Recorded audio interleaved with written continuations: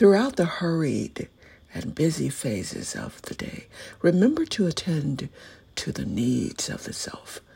No one holds that sacred role. It's ours alone.